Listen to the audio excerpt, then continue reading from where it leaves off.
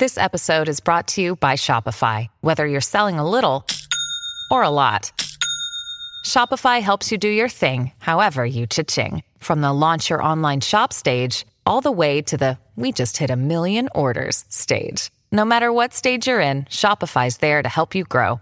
Sign up for a $1 per month trial period at shopify.com/special offer, all lowercase. That's shopify.com/special offer. When you need mealtime inspiration, it's worth shopping Kroger, where you'll find over 30,000 mouth-watering choices that excite your inner foodie. And no matter what tasty choice you make, you'll enjoy our everyday low prices, plus extra ways to save, like digital coupons worth over $600 each week. You can also save up to $1 off per gallon at the pump with fuel points. More savings and more inspiring flavors make shopping Kroger worth it every time. Kroger, fresh for everyone. Fuel restrictions apply.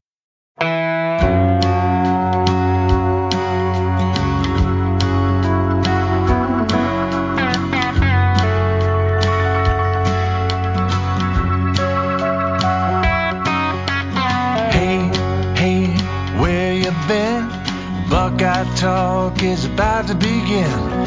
Hey, come on in.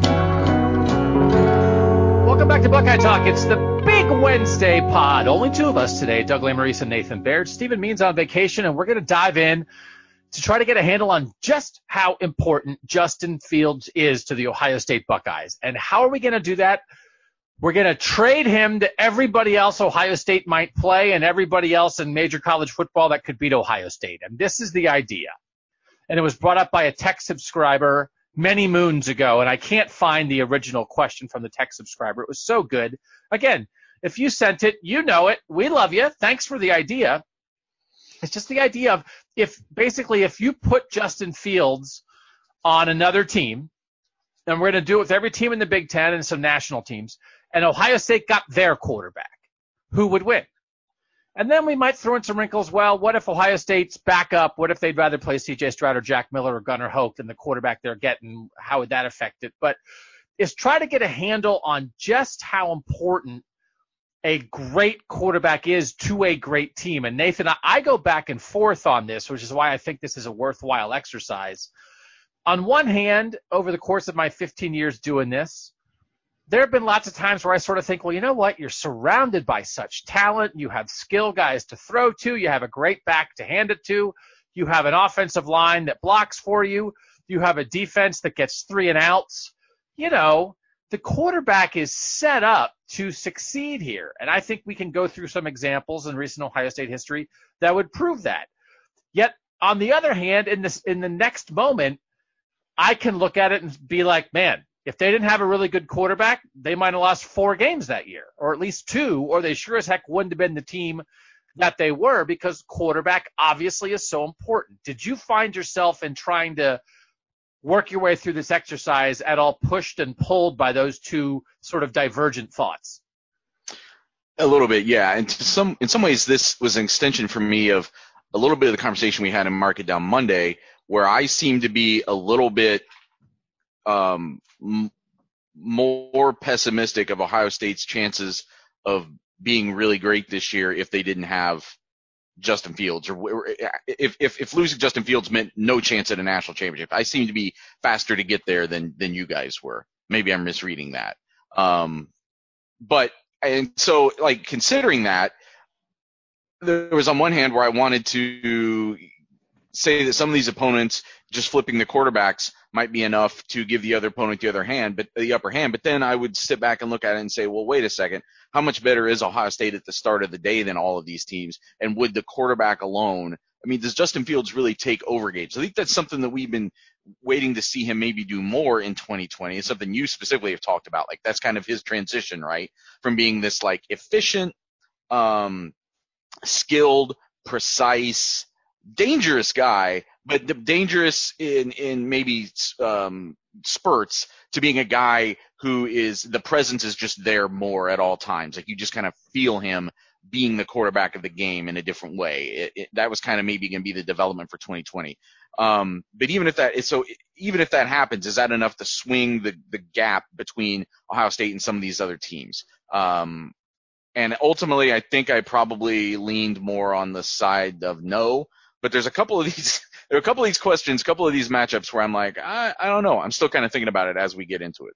It's funny. The most interesting teams almost are the teams that are pretty solid and competitive and have kind of a lousy quarterback, because you're almost like, then it's like, okay, Ohio State, you've got to play with this quarterback, right? That there are some of these teams like but like Clemson's not the point here, because it's like, well, Clemson doesn't need Justin Fields. They already have a great quarterback.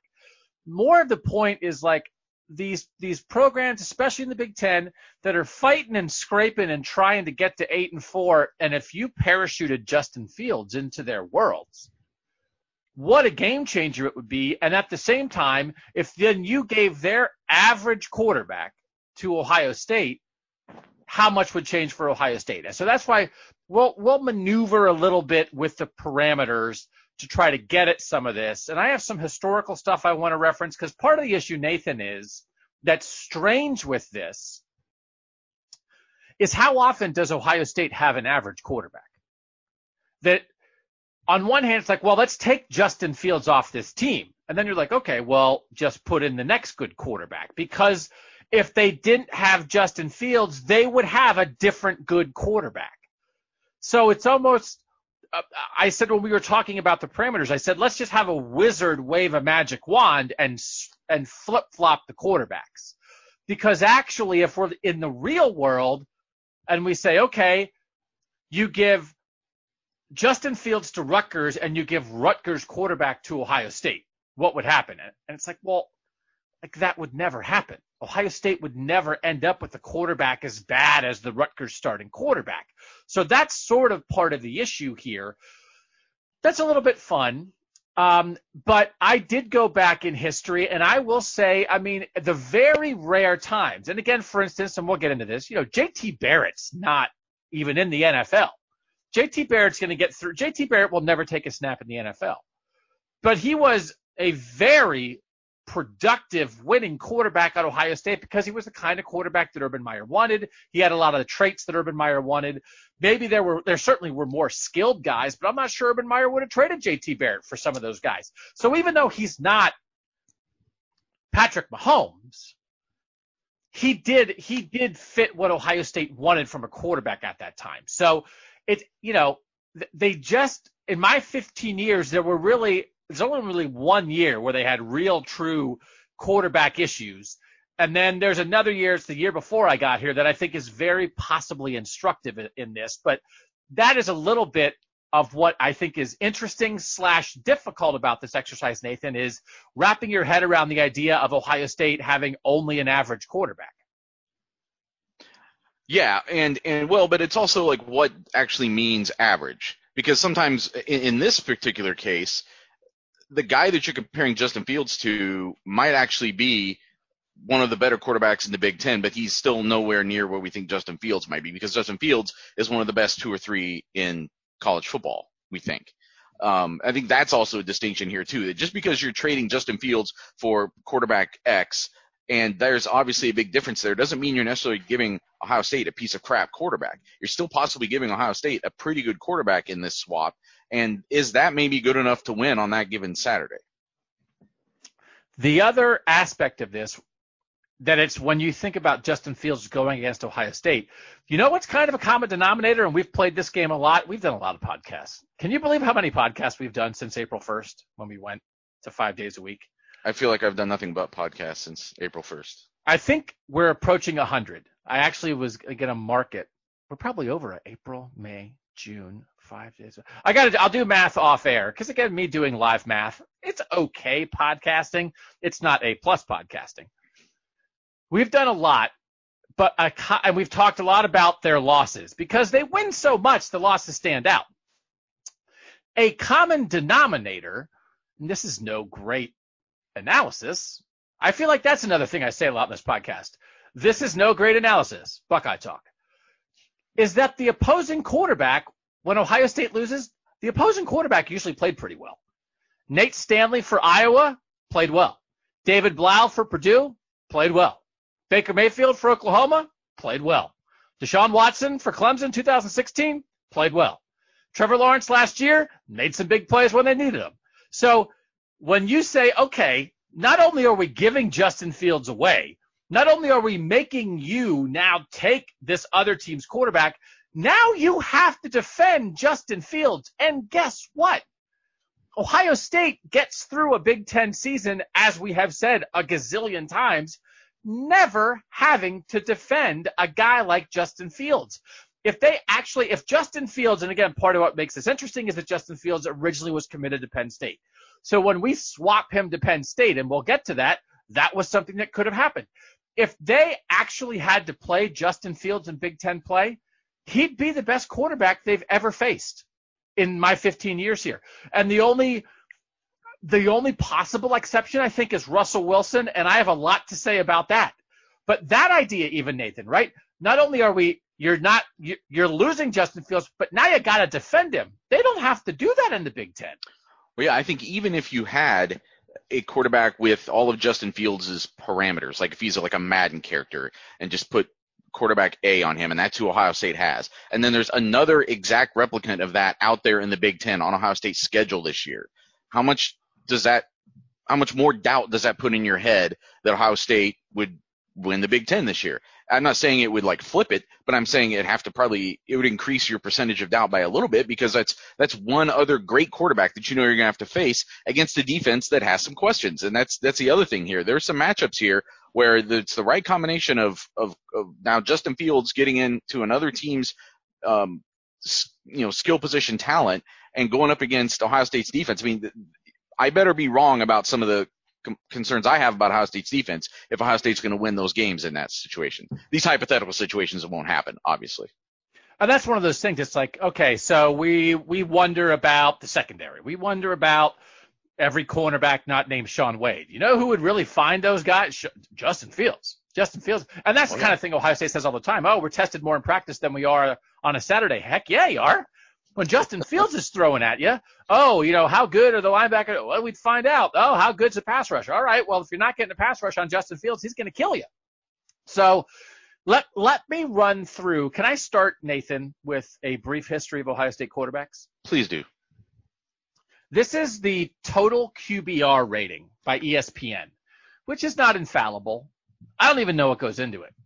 I'm assuming, I don't know, how good of an interview you are, how much time you give Tom Rinaldi for his special sit-down interview with you. That probably gives you a high QBR rating. But I'm guessing they have some stats and relevant information in there. Going back to 2004, because that's how old the stats are, here's where Ohio State's starting quarterback ranked in QBR in the Big Ten year by year. 2019, Justin Fields first. 2018, Dwayne Haskins first. 2017, J.T. Barrett first. 2016, J.T. Barrett third.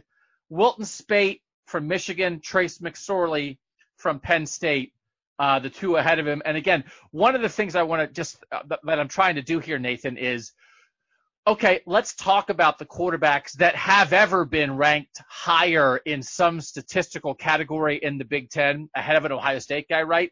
And who were they? And then it's like, okay, well, I get it. I get that Trace McSorley rating, right? But Trace McSorley, I mean, it could not be further from Justin Fields, right? That again, the point I want to make is the Ohio State quarterback is going to be first a lot of these years, and the people who are topping the Ohio State quarterback are not their Justin Fields type dude. 2015, J.T. Barrett third, Jake Rudock at Michigan, number one, Connor Cook at Michigan State, number two, and Connor Cook beat Ohio State. So again, Connor Cook, he's not Justin Fields. He has not gone on to a great NFL career, but Connor Cook gave Ohio State some real trouble. 2014, J.T. Barrett won. 2013, Braxton Miller won. 2012, Braxton Miller 3, and the guys ranked ahead of him, Denard Robinson from Michigan and Taylor Martinez from Nebraska. And again, those are both kind of run first little wiggly guys. They're not Justin Fields. 2011, which is the most messed up quarterback year that I've been a part of at Ohio State, because I came in 2005. Of course it is. Joe Bauserman played some games, and a freshman Braxton Miller. Braxton Miller was still fourth in the Big Ten.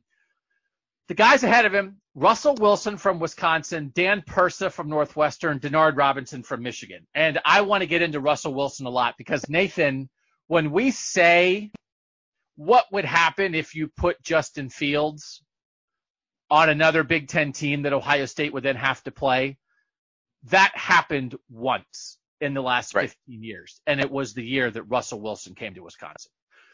And they played Ohio State. So we actually have the simulation has been done for us because you didn't have to simulate it. It happened. I just saw a thing the other day, a draft analysis, and it was talking about Trevor Lawrence and Justin Fields. The comparison for Trevor Lawrence they made was Ben Roethlisberger.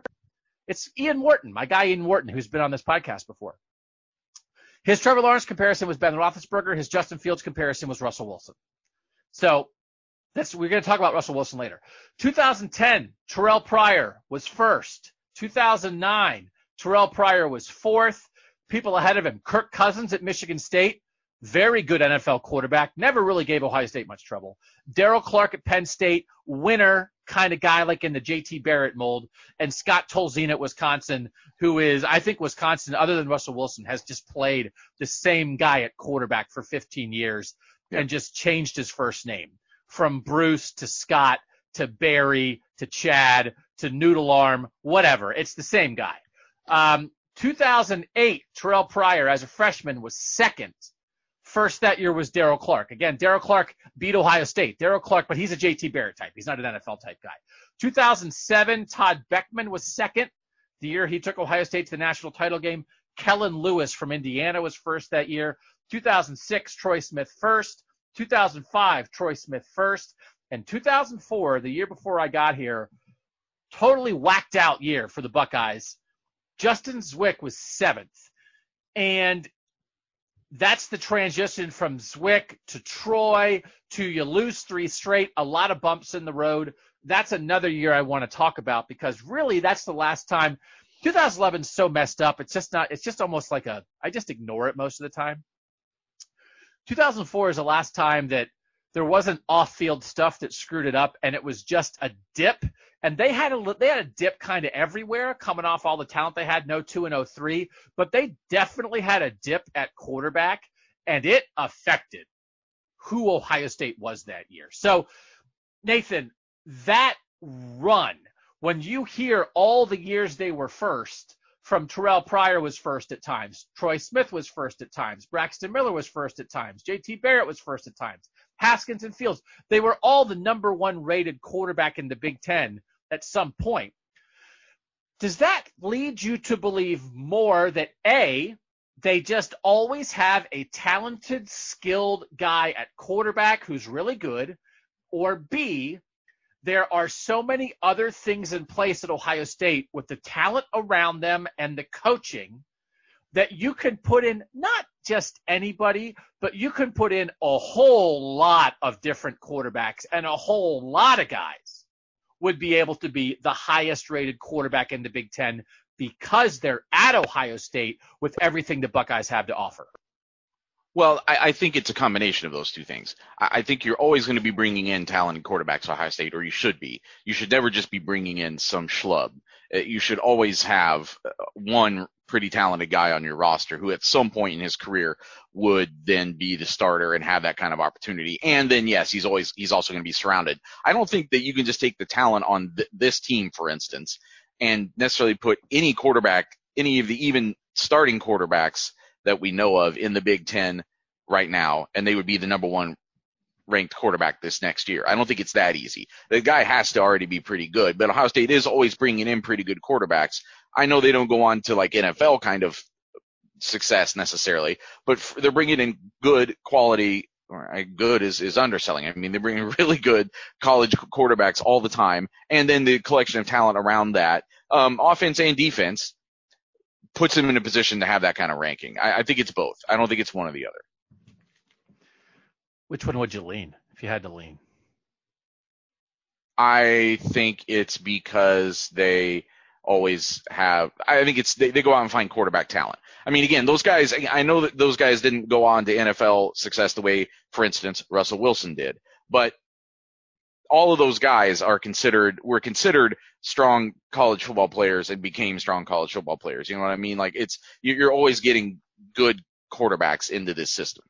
I agree with that. I think it's more that they've always had a guy. And even when, like for instance, when Braxton Miller got hurt, they had JT Barrett. When JT Barrett got hurt, they had Cardale Jones. And like they didn't, when you really get thrown off, because part of the thing, and man, how freaked out was everybody last year? Because part of the thing is you have a plan in place, and even, to play JT Barrett as a redshirt freshman in 2014 wasn't the plan, but it ended up being not catastrophic because he was ready enough. He was more than ready. I mean, what JT Barrett did in 2014 was unbelievable. But last year, what everybody was so worried about was the plan was thrown off. They didn't have anybody behind Justin Fields. And once you took Terrell Pryor away in 2011, you didn't have anybody ready. Joe Bosserman was not a backup who was ready to come in and start. And Braxton Miller was a true freshman in a weird situation who was trying to learn on the fly. When Braxton Miller got hurt later in his career, they had Kenny Guyton. He was ready. They have had guys. They usually have enough of a plan that losing a guy isn't disastrous, but that I think is part of the idea here of it's not that, and we talked about this, we'll compare him to Oklahoma, and I think there's a world out there where Justin Fields and his transfer picks Oklahoma, so then Jalen Hurts and his transfer picks Ohio State, and Justin Fields is now going into year 2 at Oklahoma, and Jalen Hurts was only at Ohio State for a year, and now Ohio State's got to figure out what they're doing this year. But I mean, that kind of thing, if there's a plan, Ohio State's always going to have a plan. But it's almost like, what if the wizard waved his wand and you didn't have a plan? How much could the structure around it sort of hold up like almost anybody? And I guess I would say the history, I think, to me shows that it's probably not. It's not that. It's more, there's always a guy. There's almost always a talented quarterback ready, and that you can't throw in the 70th best quarterback in college football. No matter how good your recruiting is, no matter how good your coaching is, no matter how good your defense and your offensive line is, that's not going to be enough to get it done. The 70th best quarterback in college football is not going to win a Big Ten title at Ohio State. I think that's where I've arrived in sort of sorting through this idea. And doesn't that make you think that they walked a tightrope a little bit last year then? Oh, for sure. I mean, yeah. And maybe more so last year than in any year in recent memory. And he did get hurt, and Fields did get hurt, and he was able to play through it. But yeah, that it's certainly more so than I think they will be in 2020 if we end up having a 2020. I still think that like one of those freshmen pressed into action, maybe not from the first day they go out there, but there's talent there. They can make something out of those guys. I just didn't have that kind of feeling even about the guys on the roster last year that were more experienced, older, had been through some stuff. And now I guess though the question that it does raise a question for 2020 though, and we're getting off topic maybe a little bit, but they're still walking a tightrope, maybe just not as high of one, if that makes sense. No, I agree. I think it is significantly lower. The fall wouldn't kill them this time. The fall might sprain their ankle, right? It's a difference between like walking on a curb and walking on the ledge of a 5-story building. If you fall off, you might get hurt, but I'd rather fall 12 inches than 5 stories. All right, let's get to the nut. And it's not Mark It Down Wednesday, so we don't, we're not trying to we don't have to declare anything. We can just mess around for as long as we want. Well, again, we can't measure this. They're not going to actually let us trade players between teams. Mark It Down Monday, it's always something we can look back and say, did this happen or not? That will be a good, you're going to do posts on that, right? Once we hit thresholds where we can look back on Mark It Down Mondays and say, what was the right answer? That'll be a good, that'll be a good little post to go back and revisit. Yeah, go back and revisit all of the 2020 predictions that didn't end up happening because there was no 2020 season. Yeah. This is the worst year to start Mark It Down Monday. And we'll get into that. We're going to do a good long bit of this discussion here, and then we'll take a break. And when we come back from the break, before we get into more Justin Fields quarterback, wand waving wizard stuff, we'll talk a little bit about what's going on in college football. Ohio State telling its season ticket holders that it anticipates only having 20% of the seating in Ohio Stadium this year. No tailgating, no skull session. We'll talk about that a little bit. We have some Texter involvement with that. Again, if you want to be a Text subscriber, 614-350-3315. A couple people signed up recently. We appreciate that. 14-day free trial, $3.99 a month after that. All right, Nathan, let's look at the Big Ten teams first. If I did this podcast a half an hour from now, my answers might change on this. The Wizard, I like Wizards. You like a Harry Potter guy? Did you read the Harry Potter books? I have seen the first Harry Potter movie. It's the only one I've seen so far. I have not read the books. Did not find the writing. When my oldest daughter, both my children have now read have read them all and watched all the movies, and we have visited the Wizarding World of Harry Potter at Universal Studios, which we allow ourselves to dip over from Disney. Disney owns our hearts, but we have done that twice because they were into Harry Potter enough, and that's really fun. If you guys ever get down to Universal, or out Universal in California, or the one down in Florida, I'd recommend it. It's a fun day. You wave a wand. I did not find the writing that compelling in the first one, and I couldn't get through it. And then the whole deal of the first movie, I thought some of the plot stuff, like the whole thing, I don't want to give stuff away, but like the guy with turban and like what. I think you can spoiler. I mean, it's been like 20 years since that first one came out, right? Like the guy's wearing a turban because he has a face on the back of his head was like, come on. I thought that was strange. That was not particularly compelling to me. So I was out on the rest of it after that. Both books and movies, but not amusement parks. Amusement parks I've been on. So we're waving the wand. We're waving the wand in the Big Ten. How many Big Ten teams did you say if you switched Justin Fields for the starting quarterback of the other team, and then Ohio State was playing with that starting quarterback, how many teams would then beat Ohio State? I think I too might change my answer in a half hour.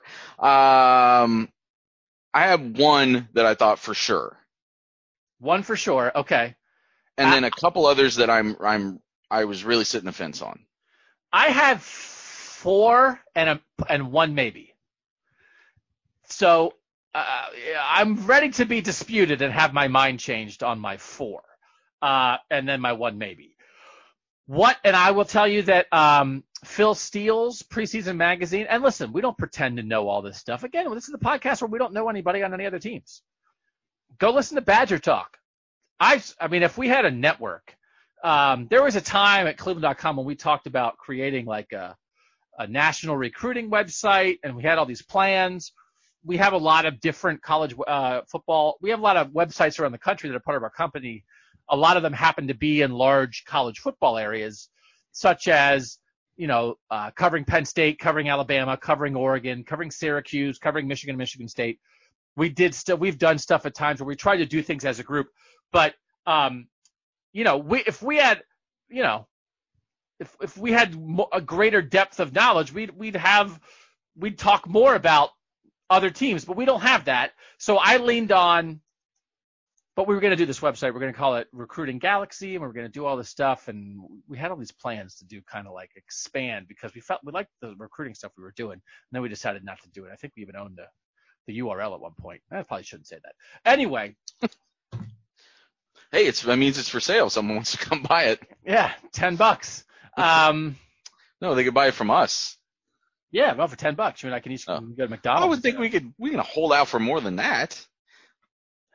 Oh, the dreams we had. By the way, I think I'm gonna switch already. I think I'm gonna say 2 for sure that I think would beat Ohio State. So I leaned on. So Phil Steele's magazine is in the mail. It's for sale. Phil was on this podcast last week. His magazine is out. I lean on his magazine a lot for just quick little info about other teams. I don't have that in front of me right now. He said he's going to send me one. He always does. But I am leaning on Brett Ciancia, who is also on this podcast recently. And his preseason magazine, Pick 6 Previews. I'd recommend that. I recommend both of them. You have enough money to get both. Phil Steele and Pick 6 Previews. So I will tell you this, Nathan. Brett Ciancia, in his season preview, for all the conferences, he ranked position groups. And I added up the position group rankings for all the teams in the Big Ten, but I took out quarterback.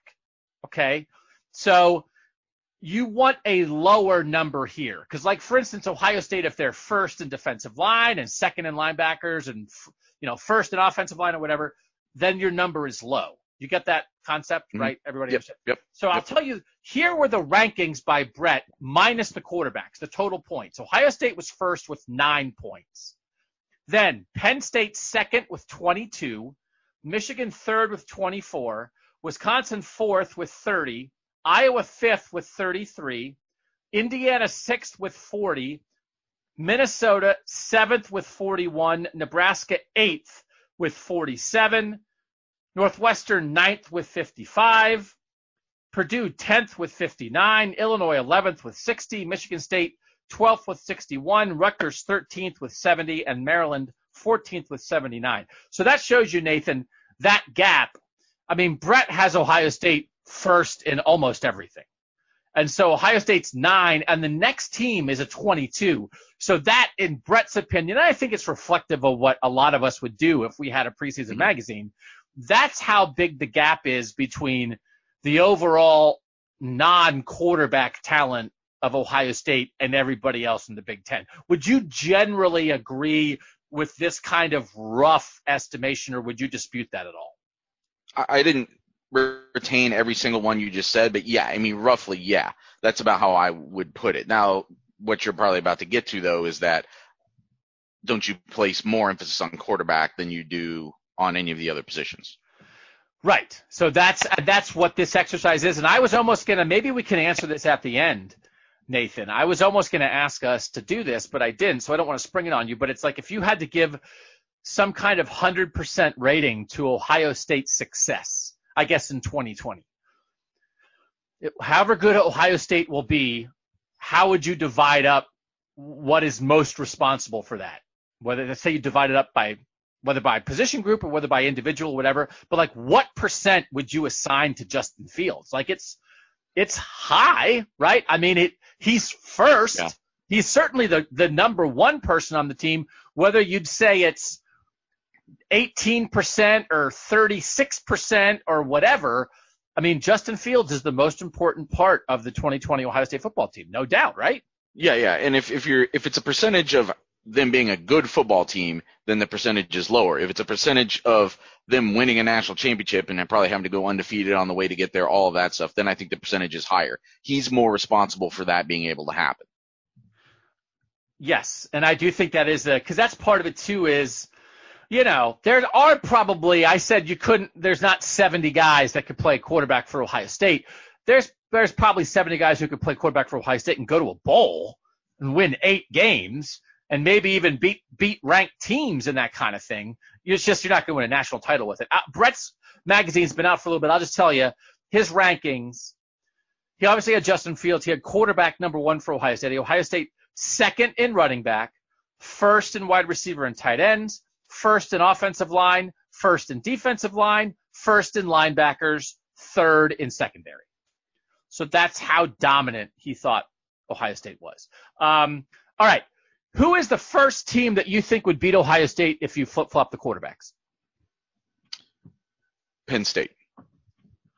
Because I think Penn State is already a really strong team, and putting Justin Fields on them makes them better than Ohio State. And part of that is you're getting a guy back in Sean Clifford who is third-team preseason All-Big Ten on Brett Ciancia's list. Significant drop-off. Right, and exactly, and it's also the fact that it's as you just demonstrated in his other ranking, that's the team that's already closest to Ohio State in terms of talent right now. Right, and so I do think, for instance, Pat Freiermuth is probably the best tight end in the Big Ten. Journey Brown at running back, he's a first-team All-Big Ten preseason pick for Brett Ciancia. So is Trey Sermon. Those are his 2 first-team All-Big Ten running backs. Journey Brown is at the very least in the conversation as the best running back in the Big Ten right now. Penn State has had some receivers. They don't necessarily have a dude right now, but they often have some guys there. I think when Bob Flounders was here, he might have had some questions. I can't remember. Either Bob Flounders thought their offensive line would be really good, or he had questions about it. It was one of those two. I just can't remember which one it was, Nathan. It was either really good or really bad. Anyway, they have guys like Micah Parsons. Micah Parsons might be the best defensive player in the Big Ten. Lamont Wade at corner is a legit guy. Shaka Toney on the defensive line. Like, they have some dudes. And you throw Justin Fields into that mix, there's enough around him. And part of this, Nathan, too, is this not factoring in for you? Justin Fields has to go to a good enough team that allows him to be Justin Fields. If he's getting sacked every play because there's no offensive line, or if every time he hits a receiver in the hands, that guy drops it, or if every time Justin Fields leads a scoring drive, his defense comes on the field and gives up an 80-yard touchdown on the first play, that's going to make it very hard for Justin Fields to win. So it sort of has to be a team that has enough in place to let Justin Fields' skill matter. Yeah, and they have that. I mean, I would go so far as to, it makes you think, right now, is the only reason that we talk about Ohio State being a national championship contender and Penn State being pretty good and maybe a threat, but possibly on the outside of that kind of conversation, because they would have to beat Ohio State to get there, because one has Justin Fields and the other one doesn't. Like, I think that if you took the balance of their talent at most other places, I know that they had a gap from between 9 and 22 or whatever you said on another one, but it's relatively similar to me. The biggest gap is a quarterback to me. And I think, like on one hand, yes, and on the other hand, no. All right, it just depends the lens you're looking at it through. But I think in this lens, you flip the quarterbacks, and again, just Sean Clifford is fine, I think. I don't know how much upside there is with Sean Clifford.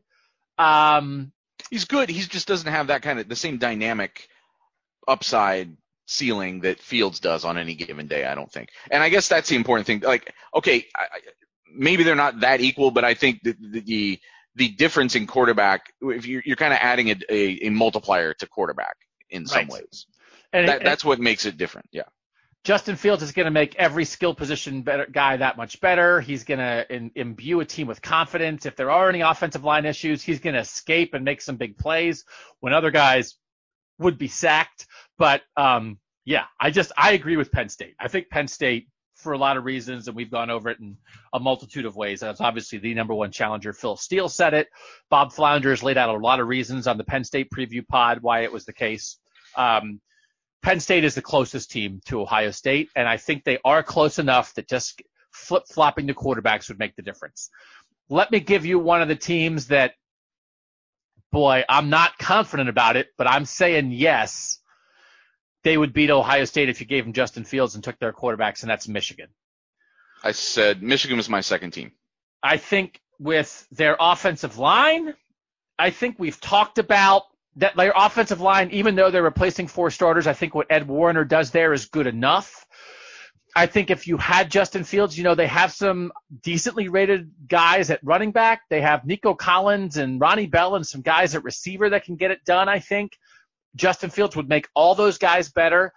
And whenever we've talked about this, we had the Michigan preview pod last week, and Nathan, you and Steven and I talked about this.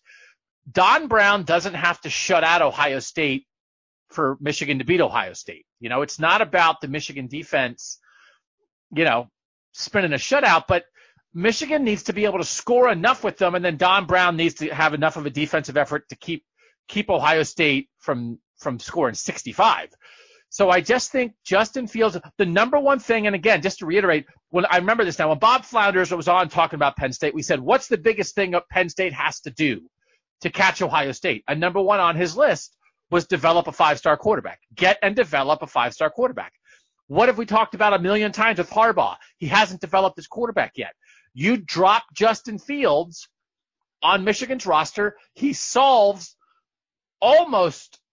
he doesn't solve every problem. He solves a lot of the problems, and he allows a lot of the good things to become more prominent. And Michigan still has to defend. They can't give up, I don't think, 50 or 60 points probably and still win that game in that scenario, although it's more likely if they have Justin Fields. But they don't have to defend against Justin Fields or Dwayne Haskins. They're defending against Dylan McCaffrey or Joe Milton or whoever ends up being the quarterback for Michigan. And I just think that's an easier task, obviously, than trying to go up against one of those other two guys. And that was ultimately what pushed me over the edge. I was thinking the exact same thing as you, because we do this every year. We sit here and we talk about when is Michigan going to finally have the offense that can kind of crack the code. As much as having the defense that can crack the code, they also need the offense that cracks the code. And I think they do that with Justin Fields. All right. So those are your two.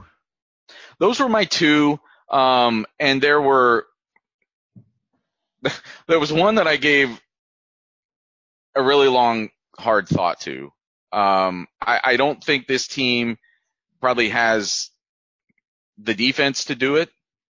But if you had a team that had a Heisman Trophy contender at receiver, another receiver who just had 1,000-yard freshman season, was a freshman All-American, and then you put Justin Fields in that offense, I think that's a really, really intriguing possibility. And then the quarterback you're trading back to Ohio State is either a redshirt sophomore who was okay last year and got hurt, or a former walk-on.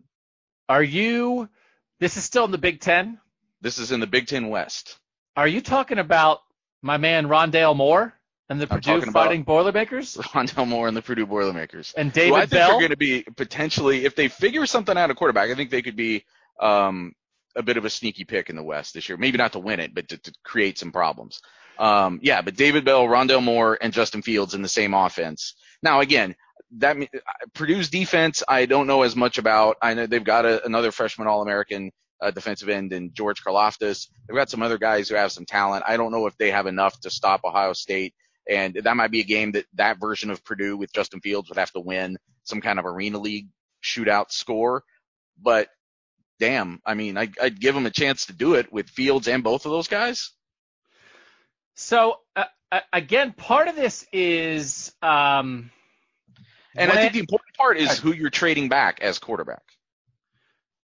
Right. How much does that equalize things?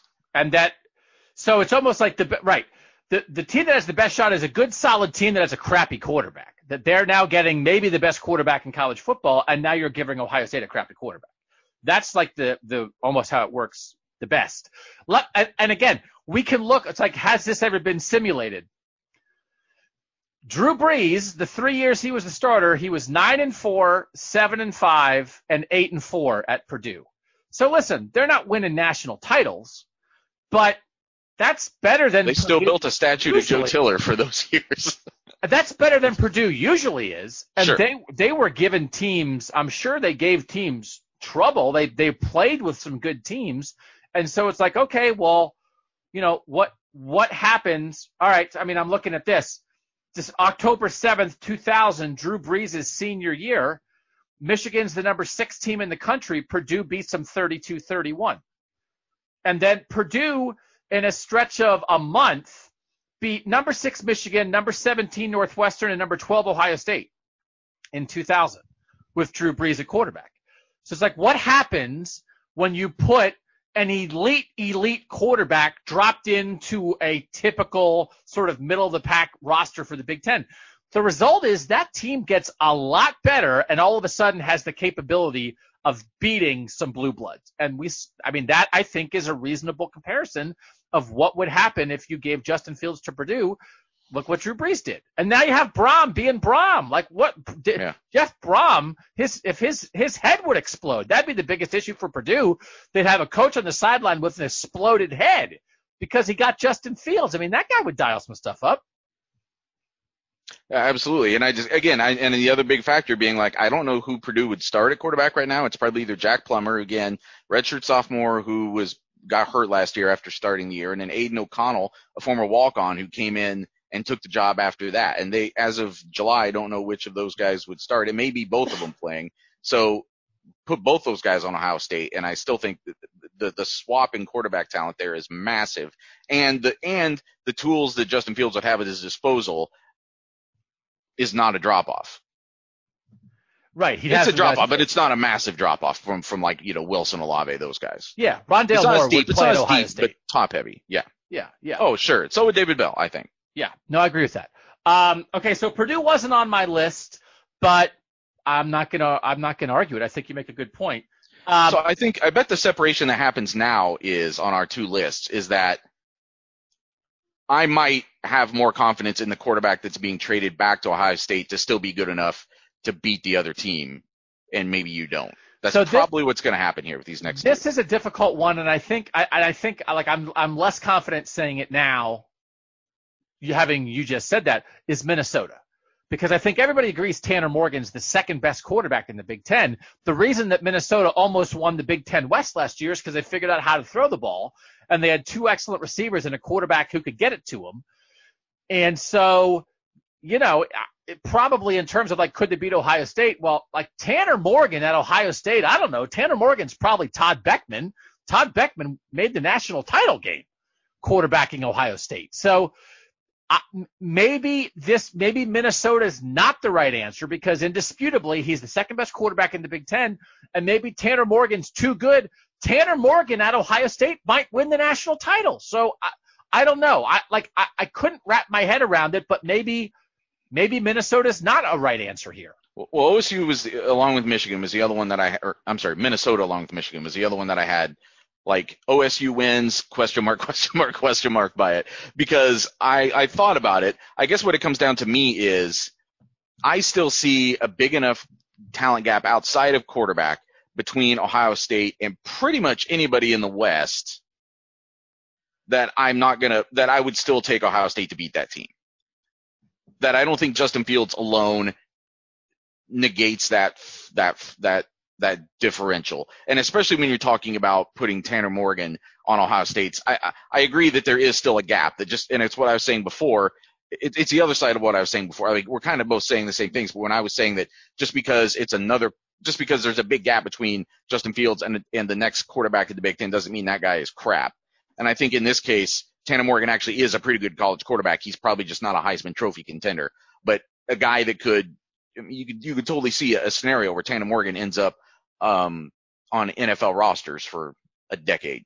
Oh yeah, no, I love to make fun of mediocre Big Ten quarterbacks, and there've been 10 or 15 of them who have wound up on Curtis Painter was on an NFL roster for a while, and Jim Sorgi and Scott Tolzien. It's all these guys who I'm all those guys with the Colts. Yeah, for real. Painter and Sorgi were both Colts at a time when the Colts just needed somebody to be alive behind Peyton Manning. Right. Except the year that he didn't play. And then they were the worst team in football and got Andrew Luck. So it's it's almost better. It's our backup quarterbacks stink. We're going to tank if our guy gets hurt. Again, to reference Brett Ciancia's rankings, defensively, Ohio State in the three defensive groups, he has first, third. He has Minnesota 8th, 12th, 9th. So is that Minnesota defense? Okay, now you've got Justin Fields instead of Tanner Morgan. You got Justin Fields thrown into Rashad Bateman. Is that good enough to get it done? Maybe not. Maybe that Ohio State defense. I don't know. Does Minnesota have Zach Harrison? Does Minnesota have Baron Browning? Does Minnesota have Sean Wade? No. I'm guessing no. So that answer might be wrong. Let me give you my maybe, because I want to save this other team for last. My maybe was Indiana.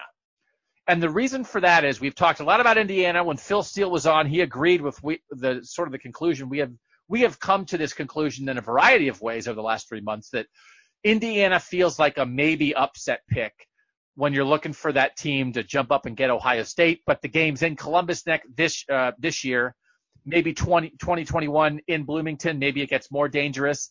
But part of that is Tom Allen seems like smart, steady coach, pretty good defensively. A couple skill guys to Whop Philyor at receiver, who I disrespected before. Stevie Scott at running back. Just enough going on. And then Michael Penix, we like the upside of Michael Penix. But, man, if Michael Penix hits, you hope he's 65% of Justin Fields.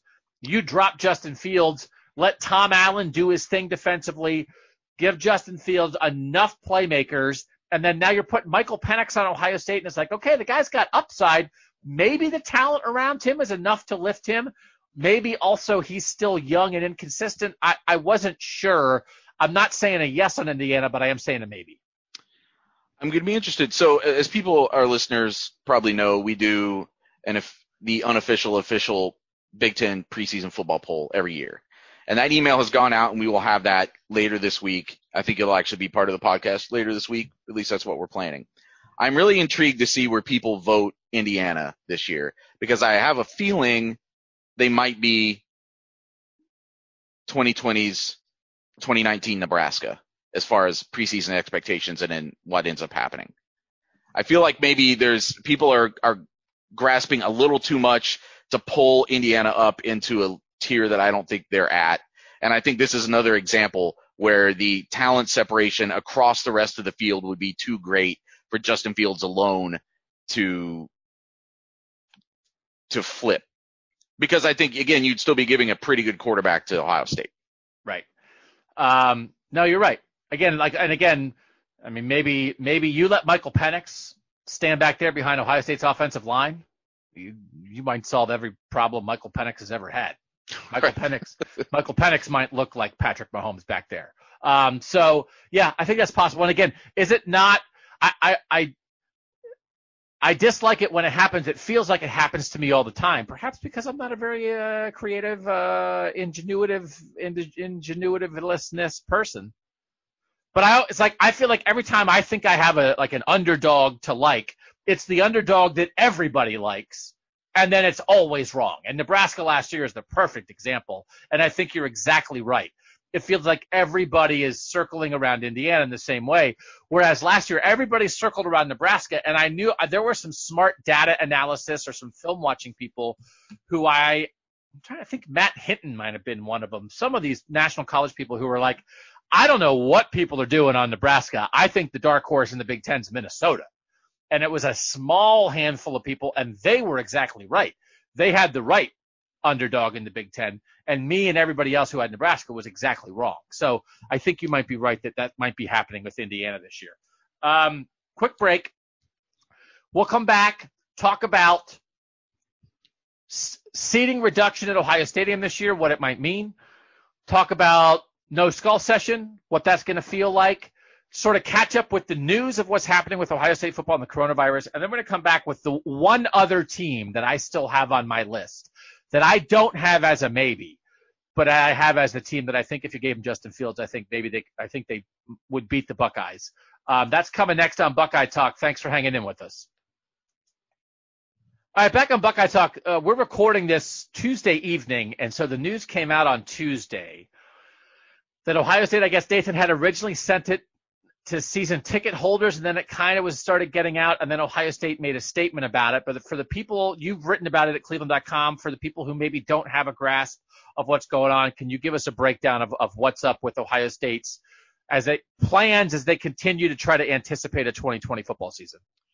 So people probably remember that back in whenever it was April, Gene Smith had originally told us that they were gaming scenarios where capacity might only be 20 to 25% for Ohio Stadium this fall.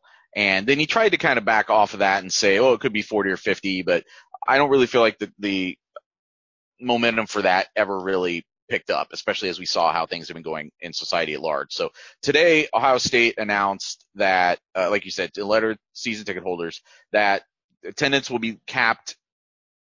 I guess I shouldn't say capped, but because they said it in a couple different ways, but it sounds like no more than 20%. Roughly 20% is all that's going to get into Ohio Stadium for games. That was something that was sent to season ticket holders. However, Ohio State spokesperson later did confirm to us that will also include student tickets. So it's not like only 20,000 fans and then students on top of that, or students will be shut out. So some indeterminate number, probably around 21,000 fans, will be available to get into Ohio Stadium this fall. Now, that's also going to include everyone's going to have to wear face coverings. At least that's what's mandated right now. I suppose there's some scenario where they could get to November and things have gotten better and they tell people they don't need him anymore, but that seems unlikely. There's still going to be physical distancing inside the stadium, so people are going to be spread out, and I assume that's going to be enforced in some way.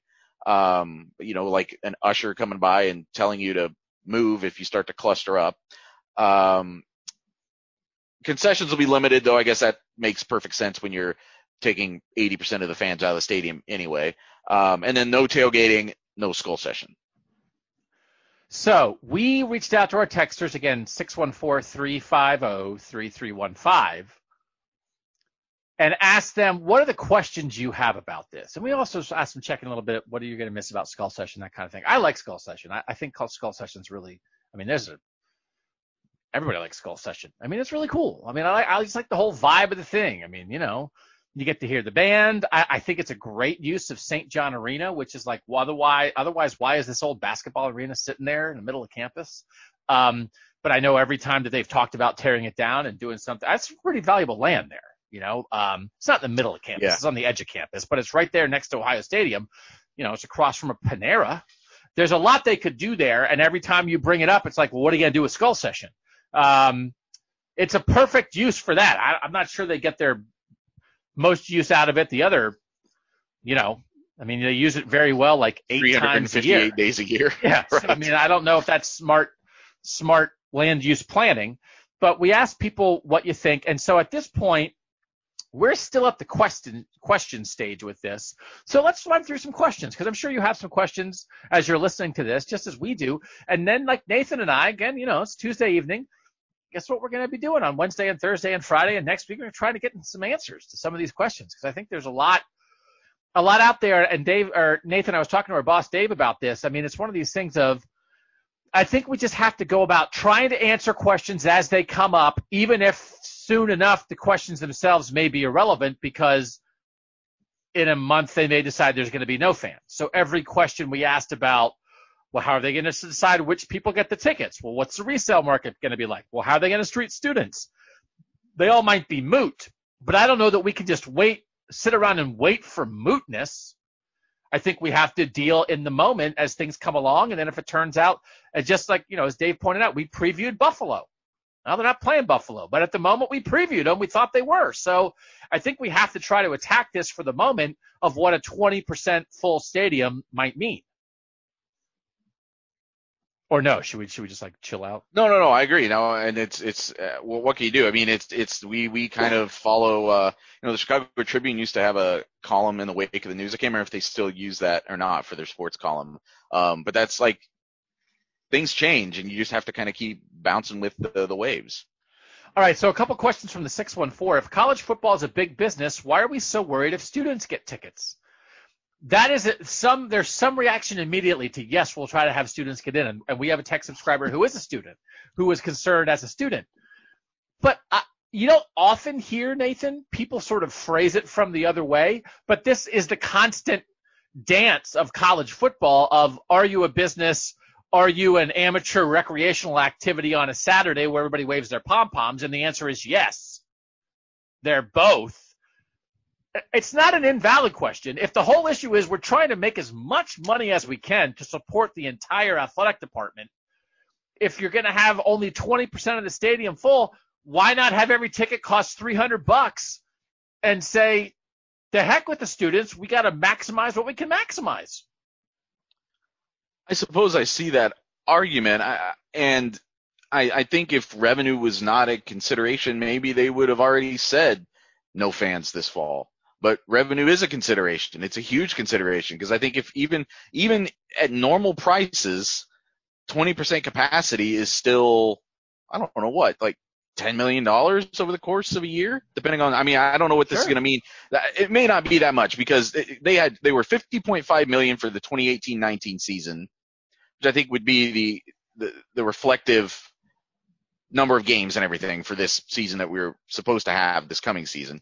And now you've already taken 2 games off of what they're going to have for home games, because you're getting rid of the non-conference games. And the revenue, when you start talking about suites and things like that, it makes it a little bit different. So if you're just talking about seats in the bowl, and some of them are student seats, it's probably less than that. But it's still a significant amount of money. 20,000 people over 7 or whatever it be now, 5 dates, 100,000 people at whatever that ticket is, like, that's not nothing. My answer is, I was playing devil advocate there. I think everybody agrees. You want to serve your students. They're the customers of the university, and this is a university activity. Like, they should get dibs to some degree.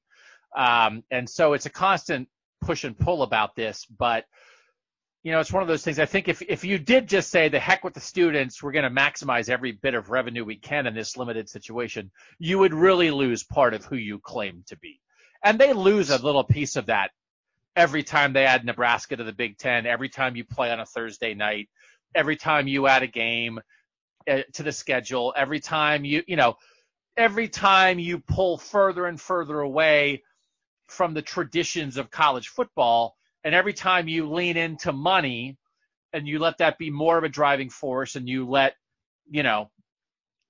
college kids playing football be less of a driving force, you lose a little bit of that. But if you just said to heck with the students, that'd be a big loss. So I do think you have to take care of the students to some degree. And we still don't know what percentage yet. I mean, they said students will be involved, but we don't know yet to what extent. It may be that if you want in, there's a lottery and you get one game. I don't know, but it'll probably be pretty limited because the whole thing's going to be limited. And the thing, and Gene did address this, and I was reminded of it. I saw the quote when he was on a conference call with us in May, and this came up, and he said, it's like, what would you do if there's limited capacity? He said, well, they have a point system that for donors and season ticket holders that's already in place, and they've used that in the past. And so they would lean on the point system. And so this might be one of those things where it's like, man, they might get more donations out of this, because it's like, if you want to get in, you're trying to get 1 out of 20,000 instead of 100,000. And then you got to take care of, even beyond students, the most important group, I think, is the families of the players who are playing without a paycheck and are risking their bodies and brains, but also now in the middle of COVID, you got to get their mom and dad in the stands. So you got to have that. You got to have that family element. And then they'll figure out some kind of, it's not even figure out a point system. It's one that already exists. Well, and they said in the release that went to the season ticket holders, there's already a thing set up for, like, if you purchase this many tickets, this is how many maximum you can get for the coming season. Yeah. Okay. From the 513, why are we even putting people in the stands? I feel like this is adding extra work to Ohio State's plate, and they have enough with testing and keeping the players safe. Fans don't need to be there to play, and 20% capacity isn't going to make or break it financially for Ohio State.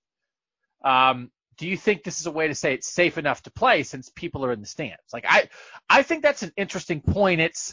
Is 20% enough of a financial hit to justify it? What's the reason? The revenue's the reason, because something is better than nothing. 20% is better than 0%. Or is there some other, Nathan, do you think there's some other intrinsic thing beyond revenue that makes 20% better than 0%? That, hey, people love this sport. If we can let some people who love football and we can make it safe and we can socially distance, why wouldn't we allow them to do it? Because, of course, we believe it's safe or we wouldn't do it. Or, hey, we want some kind of atmosphere for the legitimacy of the game, for the people watching on TV, for the players themselves. We want it to feel like a college football game. So that 20% of the fans, they're going to play a role in the game. Do you think there is something valuable to 20% of the fans other than just the revenue they would bring in? Sure, I think there is an intrinsic value. I think the fans do bring something to a game, and even if that's going to be reduced, it does help the atmosphere of a game to have people there live cheering, all that stuff. But what I would remind people, though, is two things. Number one, they've set this limit at 20%. That doesn't mean they're going to actually have 20%.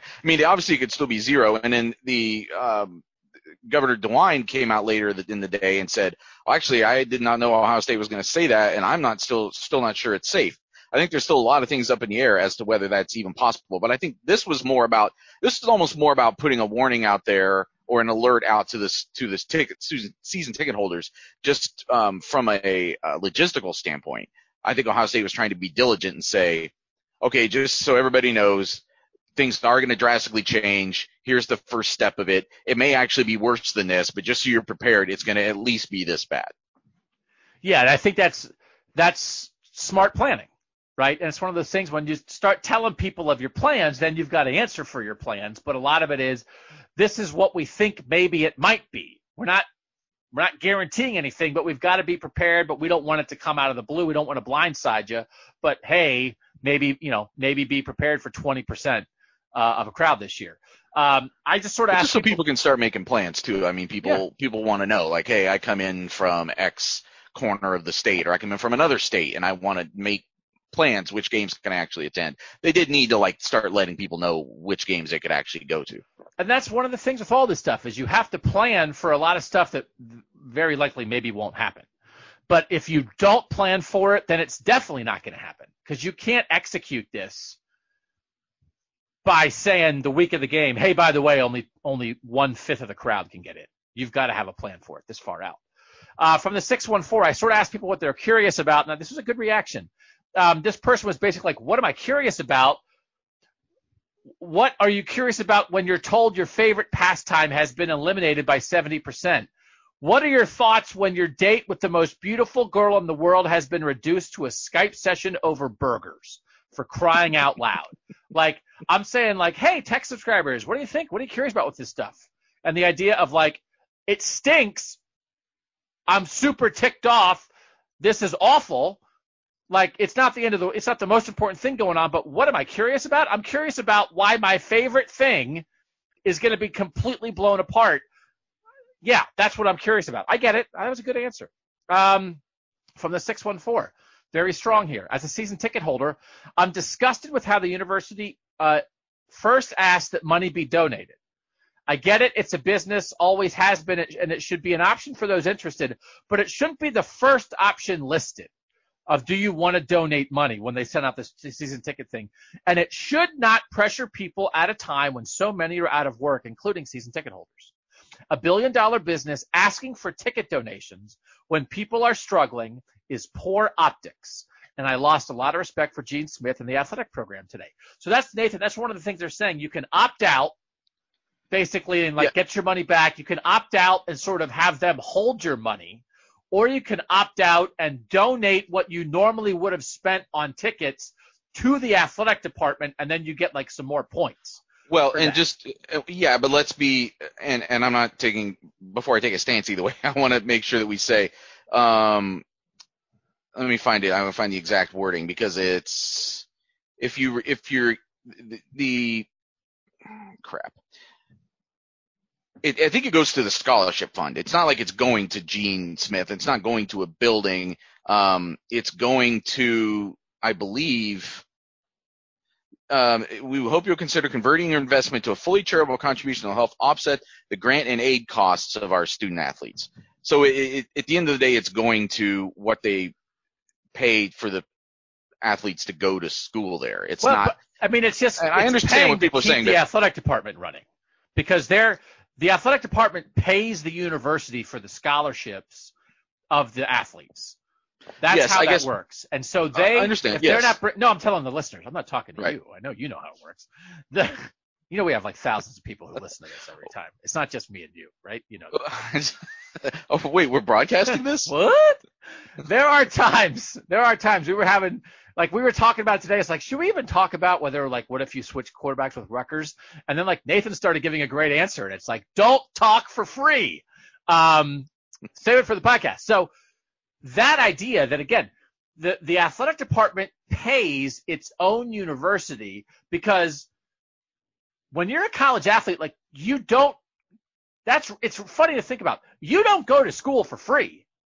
It's just that the athletic program pays your tuition to the university, which is, it's the same thing, but it's very much not the same thing, which the athletic department makes the point all the time when it's like, hey, how come Ryan Day makes $5.5 million and a professor makes this much? And it's like, well, it's two different things.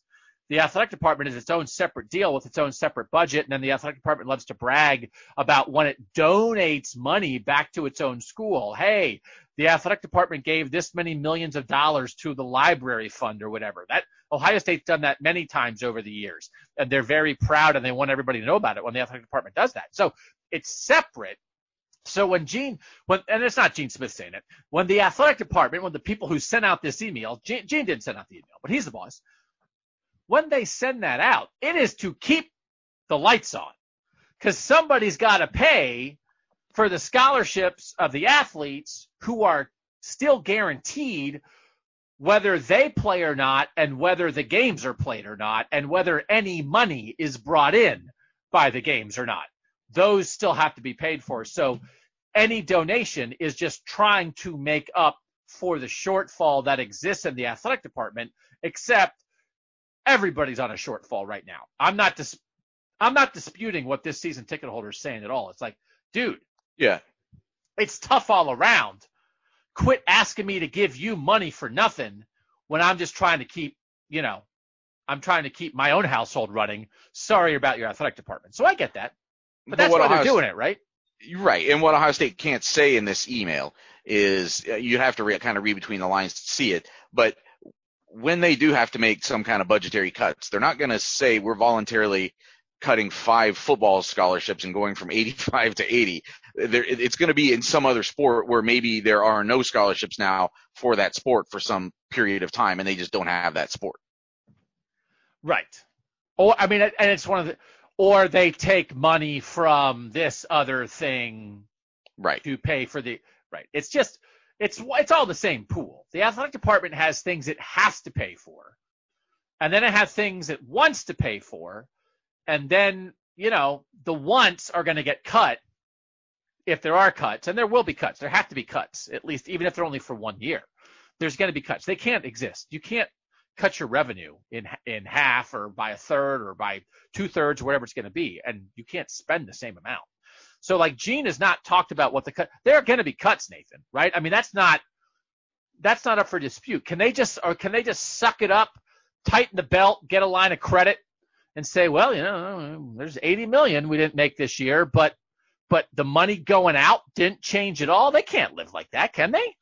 Well, I think, we still don't know exactly what that hit is going to be. Because if you end up playing all these games and there is a postseason and you're getting all the media rights for that and you are getting some attendance, then that's a different hit than if there's no football season at all. Right, there's that's a why big gap out there. And, I wrote a thing last week, it's time for Ryan Day to take a pay cut. I think the reason that Gene hasn't committed to anything is because he knows there's going to be a shortfall. He doesn't know how much. Right. So he's not going to commit. And he might have the budget. He probably has multiple budgets laid out in front of him with his financial people of saying, sure. I mean, if we lose this much money, we cut this. If we lose this much money, we cut this. Yeah, well, Wisconsin, Barry Alvarez said last week, what was it? That it's like they're expecting 70 to 80 million, and then if there's no season, and then it gets really bad or something like that. Like it was already a terrible number, and then if there's no football, then it's just catastrophic. And then he's already talking in like kind of dire tones about what happens to the entire athletic program if there's no football just for this one season. And Gene is very good with us. He gives many more interviews than the average big-time athletic director, but he's a little closer to the vest with stuff like that than Barry Alvarez is. Barry Alvarez is just like, well, we're losing a bunch of money. So I get that Gene hasn't talked about that. This is, I think, one of the most interesting things, and I want us to write about this week one way or another. And again, it's one of those things, and I'm okay with this. I had a conversation with a friend of mine today who was just sort of very upset about everything happening in the world and is just like, I don't even want to think about college football. Like, it's why are they trying to play? This is ridiculous. This is crazy. And there are so many more important things going on right now. We're going to look back in a couple months and look back on what people were talking about now and, 20% stadium capacity or, how many games is our team's going to play? And we're going to look ridiculous because it's not going to matter. And I appreciate that viewpoint. And I understand that viewpoint, but I on the other side of that, believe it's okay to care about things that, quote, don't matter. I don't think you only have to spend every minute of energy worried about the state of the world because that's exhausting. And it's not, I don't think it's pretending that there aren't important things, but I'm okay with talking about how much our ticket price is going to be for the Ohio State-Michigan game because we all know there's a pandemic and that it stinks. And we all know there's a million things going on, but I don't think we have to talk about it 100% of the time. So here's the question for the 513. I'm just worried about getting into the Michigan game without paying thousands. I've been to every home Michigan game since 98. I don't want to break the streak. Ultimately, I will go to the stadium, though, raise a finger, which means scalper, and pay what I have to. I am fascinated if this comes off, and I want to talk to ticket brokers about this week. What happens when you cut the supply by 80% for a thing that has super high demand? Nathan, I'm fascinated by that idea of what are people going to be paying to get in to Ohio State's best games in a world where there's only 20% of the crowd there. Yeah, I actually started doing some reporting on that, trying to reach out to some people this afternoon, and I think you're right. I think that is going to be some sticker shock as people see what goes on in the secondary market. I mean, and I don't know if maybe if Ohio State, I mean, there's obviously events and teams and whatever that have tried to curb that in the past by saying like only the person who bought the ticket can use the ticket and you have to like ask to match or whatever. Like I think people have tried to do that in the past, and maybe they would try to come up with something like that so it doesn't become just some sort of insane secondary market. I don't know, but I mean, I think there's both, legitimate and then kind of the under the table ticket brokers probably have some opinions about that right now, because it could get really interesting. But there's also, I mean, there's another person that's also taking a hit here. Is there's just going to be less of those tickets available on the secondary market, because a lot of the people there's going to be a lot of diehards among that 21,000 that really want to go to the games, and the number of people who were just ticket brokers who were buying tickets, or people who are just kind of casual fans who are inclined to sell their tickets. I don't know how big a percentage that's going to be. Obviously, I get ticket brokers and scalping and all that. I do find it on the amateur level to some degree distasteful. The idea of like, not only, I mean, there's a gazillion people making money off the players who aren't getting a paycheck for the game, but that like, hey, did you hear the ticket price on the resale market for the amateur athletics event is, 20 times face value. Like, wow, who would really enjoy getting 20 times, like some of those guys on the football field. Some of that bugs me even far more than it does. Again, if ticket brokers are making money watching millionaires play, then so be it to some degree. But I do believe, I mean, in a world where it's like, okay, well, how would you get money? I'm not so sure. And this isn't fair. I don't know how you do it. And I want real fans to be there. I want fans who can't pay $5,000 a ticket to be able to go see the Ohio State Michigan game. I want that to happen. But sometimes I think, I mean, if there is some component of, listen, there's always a lot of tickets on the open market, well, then why doesn't Ohio State just keep all the tickets and sell every ticket in that stadium like they're the ticket broker? Every ticket is a bidding war. There's no such thing as face value. The market sets every ticket, and maybe for the big games you'd make more money, and then you'd have more money to pay the players that you think you can't pay. Like I know that's not exactly right, and I know they have instituted tiered ticket pricing, and I'm not trying to price out the regular fan. We love the regular fan, but man, I'm not a huge fan of ticket brokers making thousands and thousands of dollars off a game where college athletes are amateurs. I don't know. I don't know what the right answer is, but it just bugs me a little bit. Yeah, and you remember this with the Chicago Cubs did this a few years ago, where they were tired of the ticket brokers, so they started holding back tickets and then selling them through their own brokerage. It wasn't like something they're doing above the table at first. Like it was something that a journalist found out and connected the dots and saw that they were selling them from like out of this shop down the street from Wrigley Field, but that they were the ones, it was their tickets. Because that was their way to get around. They were like, well, if people are going to take advantage of this, it should be, we should get our taste of it too. There's a lot of that stuff that goes on that I agree with you that I kind of find it distasteful.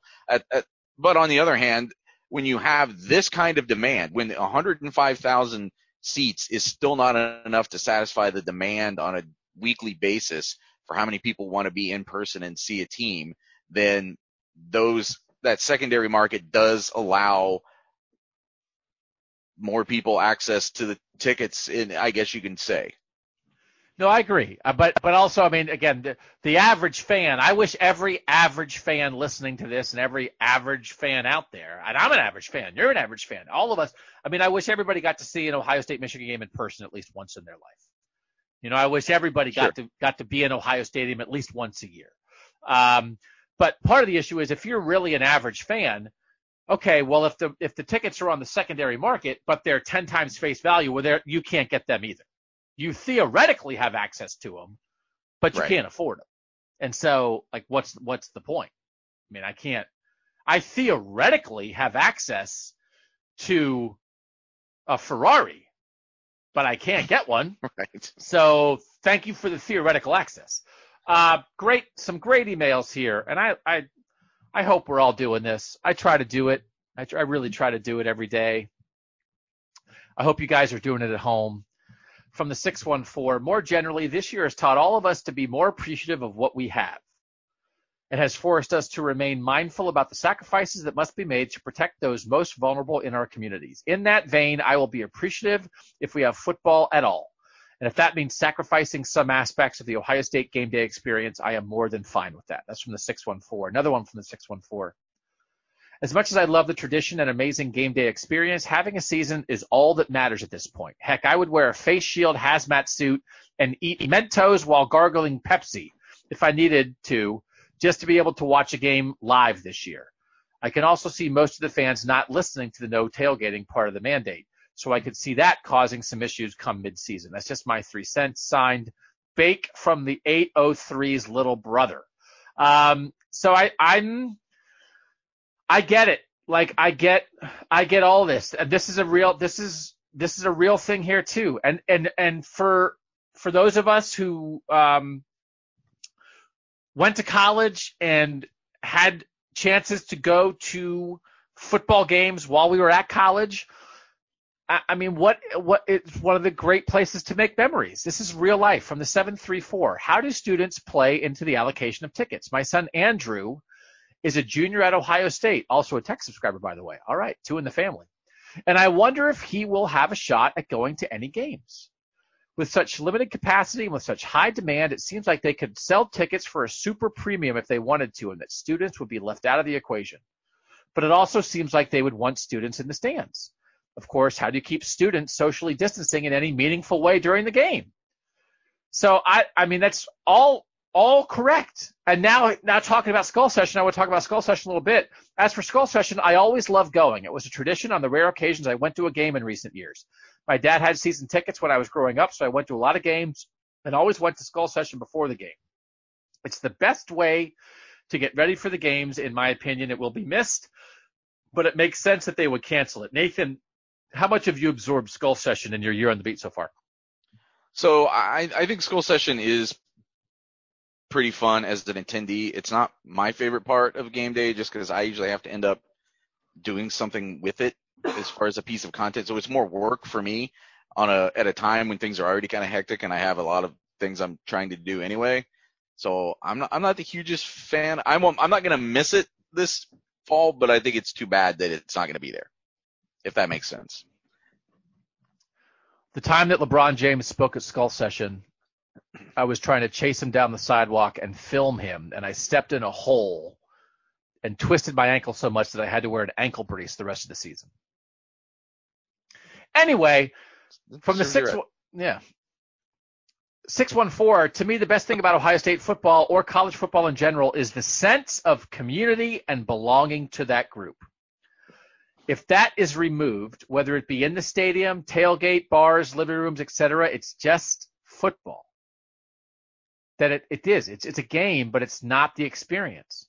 I'm not a season ticket holder, but if I can't go to Skull Session with my dad and tailgate with my buddies that I've known since college but only see once a year on a football Saturday, then it just doesn't mean that much to me. That's real talk. That is real talk that, the game is important. And I do think it's 2 things you're trying to save. You're trying to save the TV event, and then if a couple people can be there live, great. But I think, obviously, the ship has sailed on the experience. From the 312, what I'll miss most about this year is tailgating. I live in Chicago and come back to at least 2 home games a year, and the early morning tailgate is the best part. It's the only time all year that I see so many family and friends that still live in Central Ohio. It's an excuse to congregate and catch up, and the best part of Ohio State football for me. It maintains friendships. I'm hoping that some other Big Ten schools on the schedule still allow it. In Indiana, for instance, the pregame tailgate spot is in a large park across the street from the stadium with a ton of room to socially distance. Same thing with Purdue and Michigan on the golf courses. Maybe those are still opportunities to get together. Real talk. We know what's at stake. And college football tailgating is one of these things. We know we've all lost things like that over the past couple months. But I don't think anybody would dispute what Ohio State announced today. I don't think anybody was surprised by it, but we all know what's lost. We all know it's lost because the game's important, but just as important as everything that goes on around that. So I think we've lost the one thing and we're trying to save the other. Okay. Yeah, I am gonna be interested to see how they enforce some of those things. Like, because it's Ohio State that's saying this, not the city of Columbus or anything. So I mean, is there a police force that's going to be trying to enforce whether people are tailgating or not? But then on the other hand, it's like, yeah, it's good to have fans in the stands, because you're right. I think you do, like, it's creating those memories or whatever, but like, it's not the same memory when like your buddy has to sit 3 seats away on either side of you, the 2 friends you come to the game with, and that girl that you want to talk with is like in another section now, and you can't go over there. And it's like, it really compromises, I think, what that memory making a little bit. Can we squeeze in a rapid fire question that I didn't prepare you for, but that's been sitting in the question hole for a while, non-football related, before we get back to my team that I think maybe could beat Ohio State's, from our guy Greg C74. Where do I go for the best tacos in Columbus? It seems like a Nathan Baird kind of question. Have you discovered some secret taco place and you're walking around the city? I don't so know far? if they're secret. I'm still learning things on a first name basis. What is the name of the place? You may have to edit this out while I look. Well, I will if you had given me a heads up, I would have been prepared. Yeah, I didn't prepare you for that one. I will say I don't know. I think it started in Cleveland, right? Condado Tacos, which is now in Columbus, and I think is in other places. It's the place, and I talked about this before, where it's hard for me to go to a taco place now. Not hard. I don't get tacos. How do I say this? There's a difference. Is there not a difference between, there's a somewhat significant distinction between a taco place and a Mexican restaurant? Because when I'm in a Mexican restaurant, I don't usually get tacos. I get tamales, I get flautas, I get the combination platter that has a bunch of stuff on it, right? But I do like a taco place, but I'm so used to it now. Condado has it. I think other places have it, where they give you the sheet and you get to fill out the sheet of what you want on the taco. It feels weird to me now to eat a taco where I didn't get to fill out like a piece of homework explaining what I wanted on it. Yeah, so that's the thing. Like, I'll eat at Condado. I don't dislike Condado, but I don't ever refer to it as Mexican food. It's tacos. It's like when my mom would make tacos. My mom, who grew up in Kentucky and Central Illinois, and is the least Mexican person on the planet, basically, other than the fact that she's from North America. I mean, like, it's not Mexican food. It's fine, but it's not Mexican food. If you want really good tacos, like, I think of like an actual taqueria, like authentic taquerias or places like that. So there's a place called Coseca Cocina that we've been to that's really good. That we really like. There's a place called Cazuelas. I think there's a few of those. And there's one right here in the short north that we've gone to a couple times. There's one called El Vaquero that was really good. Kind of on the kind of northwest of here. There's multiple El Vaqueros. Yeah. Was that the one? Is that like a taco truck? There's one that we went to that was that was like a taco truck that was really good. There's actually, I mean, there's a lot. There's a lot in the greater Columbus area from what I've been able to figure out. And we're going to be moving soon, so we have to learn a whole nother part of the city, but looking forward to it. You are officially, when are you moving? Well, supposedly we're closing middle of August. Wow, nice. All right, so tech subscriber meetup at Nathan's. I'll be at Berwick resident. We'll have a Berwick bureau. Nice. Second part of Greg C74's question, actually has 3 parts, but we're only going to do 2. If you had to switch careers, full-on switch to something not media-related, what would you do? I can't remember. It's like I would tell a story about this, but now I can't remember the full story. But Dan Wetzel, who I think is arguably the best sports writer in America at Yahoo Sports, he went to college. 2 of his good friends were guys that I worked with at my first job in Indiana. And so Dan would come to visit sometimes, and I got to know him just a tiny bit there. He's a good guy, but he's a tremendous writer. And I know that his friends like to tell a story of, I think one time on a job interview, and I can't remember what the job was, but he got asked a question like this, and his answer was so unique and interesting and sort of unrelated to writing words that it really impressed the person that he was being interviewed by. And so I always think about that because I have no skills. So when Greg C74 says something not media related, I have no skills. So I can't even fathom, because it's like I'd work at Disney World and write their newsletter. That's it. The only thing is I'm a decent waiter. And I did work at a fancy restaurant when I was in college, high school and college, mostly in college. Started as a busboy, kind of worked my way up. I'm not afraid to talk to people. I can carry moderately heavy stuff and balance it on my hand. But I was like a big, sweaty, like 20-year-old guy in a bad bow tie and a vest with my gut hanging out under my vest, just sweating bullets on top of people. And I worked at a very fancy hotel, and I am not a very fancy person, but I think I might be able to pull it together enough to make a career as a waiter. But other than that, I have no skills. Do you have skills that would apply to another career, Nathan Baird? None.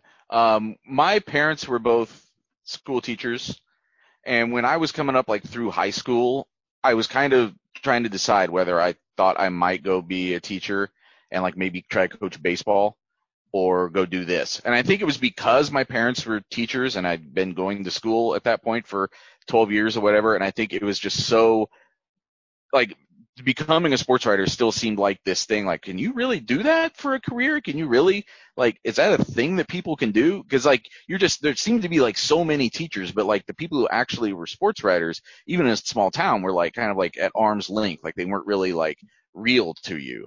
So I think that's probably ultimately why I went in that direction.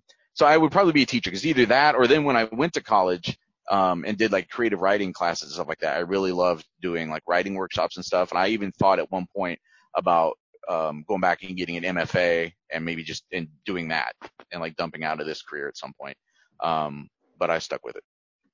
Yeah. Words, man. Thank goodness for words, for writing them or talking them I'd probably be a history teacher, maybe not even an English teacher, probably a history teacher. Yeah. Which in some ways is actually more connected to journalism than English. That's true. Yeah. All right, let's get to, let's take a break. And then we're going to come back and I'll give you the last team that I think maybe could beat Ohio State if you gave them Justin Fields and took their quarterback. We'll be right back on Buckeye Talk. All right, back with our Big Wednesday podcast. If you want to drop some reviews, we've had some nice reviews lately for Buckeye Talk. If you want to read Cleveland.com, all the Ohio State stuff, you do the little backslash. That's at Cleveland.com/OSU. And it takes you right to the Ohio State stuff. If you want to listen, we have so many podcasts now. We're really, really leaning into the podcasts.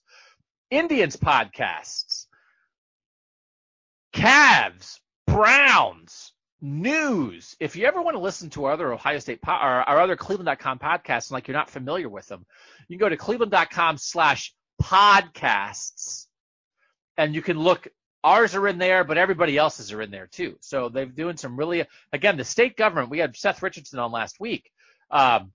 State government in Ohio is a mess right now with some of the things that are going on. So, there's some really good news talk going on there beyond the sports talk. So thanks for everything you guys are doing for us. We're trying to figure it out. We have a lot of thinking to do. And I keep saying this because we're really doing some thinking. We're treading water a little bit, trying to figure out what's going to happen. But we're going to get some answers soon. And then once we have a clearer view, we're going to take off like a rocket. Here's my last team. Nathan, what do you think it is?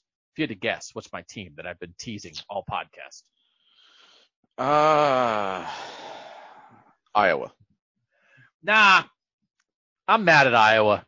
Adam Rittenberg and Michelle Steele at ESPN wrote a really good story this week, kind of adding on to the situation of what's been going on and what the black players at Iowa have said it's been like in the last decade or so under Chris Doyle, the strength coach who has now been ushered out of the Iowa football program, and Kirk Ferentz, who is still there. No, not Iowa. Wisconsin. On Wisconsin.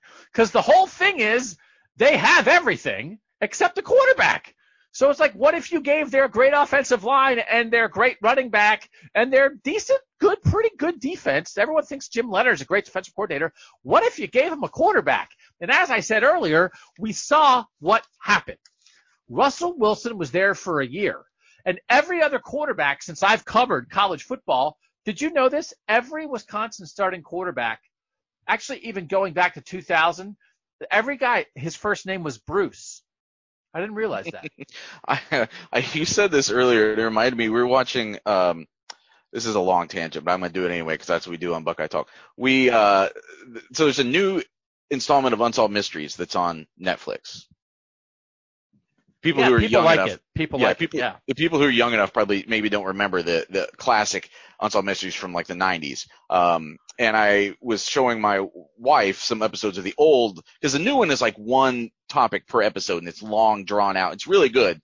But the old one was like 4 things per episode and it bounced all over the place and it was all this cheesy 90s stuff. And we watched one the other night that was about this theory that this Nazi commander Rudolf Hess, who flew into England and got captured during World War II, that it was an imposter that had flown in and it wasn't actually him. And that this imposter of his just like spent his life in prison in silence, not admitting that he was Rudolf Hess. And I kind of wonder if at some point there has just been this one guy installed as the quarterback at Wisconsin and is just like going with the motions and not giving up his true identity. Yeah. Or there's like some kind of cloning thing happening underneath the stadium, where it's like they clone another quarterback and they're like, all right, let's call this one Chad. I don't know. Let's call this one Gary. All right. So going back to 2000, Brooks Bollinger, I was going to make the Bruce joke. I'm not going to call everybody Bruce. Brooks Bollinger was a starter for 3 years. Jim Sorgi for a year. John Stocco for 3 years. Some guy named Donovan, some guy named Shear, Scott Tolzien for 2 years, Joel Stave, you guys remember him, for 4 years, Alex Hornibrook for 3 years. They're on Jack Cohn now, year 2 of Jack Cohn. And the one thing we have talked about on a previous podcast here, because again, Buckeye Talk overlaps. T-shirt slogan, Buckeye Talk overlaps. We talked about what if J.J. McCarthy is awesome at Michigan. We talked about what if Graham Mertz is awesome at Wisconsin.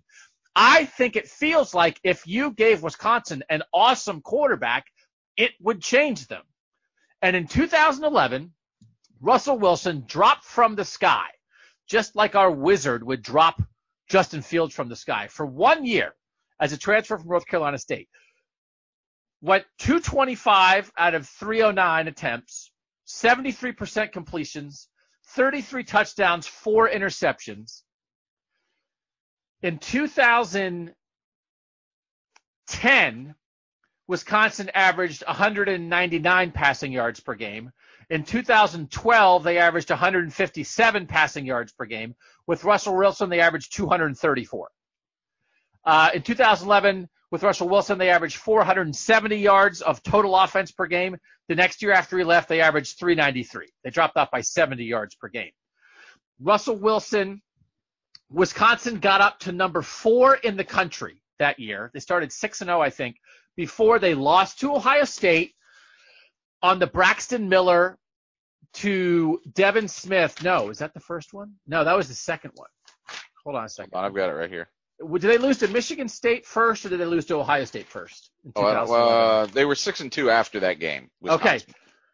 This is what they did. They were 6-0. They were number 4. They lost to Michigan State on an actual Hail Mary, a 44-yard pass on the last play of the game from Kirk Cousins that the guy caught like on a tip ball, like at the 1-yard line, and then muscled in.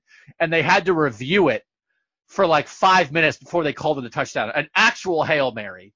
And then the next week they lost to Ohio State on the Braxton Miller to Devin Smith pass that was 40 yards with 20 seconds left. And then their only other loss was in the Rose Bowl. So Wisconsin has been good. Wisconsin has been very good. But when you dropped Russell Wilson in, their offense was like 70 yards per game better. They were like 60 to 70 yards better in passing offense, at least 40 yards better in passing offense. 33-4 was his touchdown to interception ratio. And the only way they got beat in the regular season was on 2 miracle plays. Take the miracle plays away, and Russell Wilson's playing for a national championship. And when you have Russell Wilson, you've got a chance to win a national championship. So that's what Russell Wilson did for Wisconsin. Wisconsin's always good. But when you dropped in Russell Wilson, something different happened. And I think if you put Jack Cohn on Ohio State, he'd be fine. But I think if you put Russell Fields, if you put Justin Fields on Wisconsin with all the good coaching, Jim Leonard, really good defensive coordinator. Everybody loves him. They always have some good defensive players. Offensive line's always good. Running back, always good. And now you add Justin Fields. Man, that's all they need. And they would have to open it up enough to take advantage of him. But as we saw, Wisconsin quarterbacks, all the guys named Bruce, they throw like 17 touchdowns a year. Russell Wilson threw 33. So you got to lean into it. You got to let Justin Fields do his thing. But I think Wisconsin and Paul Chryst probably would do that. And I think it could be the difference maker. I think it makes a lot of sense. I think there's a strong argument for it. I think what probably ultimately stopped me from voting that way is that I didn't feel that I thought Minnesota would still win if you made that switch, but Minnesota does have a better quarterback. Or I thought Ohio State would still win because Minnesota has a better quarterback. Yeah, I think it's more plausible than the Minnesota one. I think there's a better chance that Wisconsin would win. I think you might be right. Because they've been this good for this long with quarterbacks who were only ever average, who were only ever game managers. I mean, none of those guys have ever done anything. Jim Sorgi, as we sort of joked about, was a long-time backup in the NFL. But these are not guys who have gone on and done anything. Scott Tolzien was a backup for a little bit. But they're just handing off and making a throw every now and then. If you inject a game-changing, play-making quarterback, who knows what would happen there? But I guess that's the question. Graham Mertz. That's why I'm curious about Graham Mertz. And that is, I was going to bring him up too, is like, are we talking Jack Cohn, are we talking Graham Mertz? Because does that change the equation at all when you're flipping the quarterback to the other team? Because that was the other thing we didn't really talk about through this whole thing when you first brought this up was like, well, would we even take the quarterback that the other team has, or would you still just use one of Ohio State's backups to play against Justin Fields with that other team? And this is another question. Like, would you take Jack Cohn, or would you say, no, you guys can keep him. We want Mertz instead. Or would you just say, we're good, we'll play C.J. Stroud? Right. Yeah, which is right. That a lot of these guys, and that's the other thing too, and I think that almost makes it easier for Ohio State because, again, it's like, well, okay, they took out Braxton Miller and they just put in J.T. Barrett. And you didn't think he was going to have to play that young, but it turned out he could handle it. We've talked a lot about the future of quarterbacking here, and nobody would plan on them to play. But it might not happen week one, just like it didn't happen right away for J.T. Barrett when Ohio State lost in week 2 to Virginia Tech in 2014.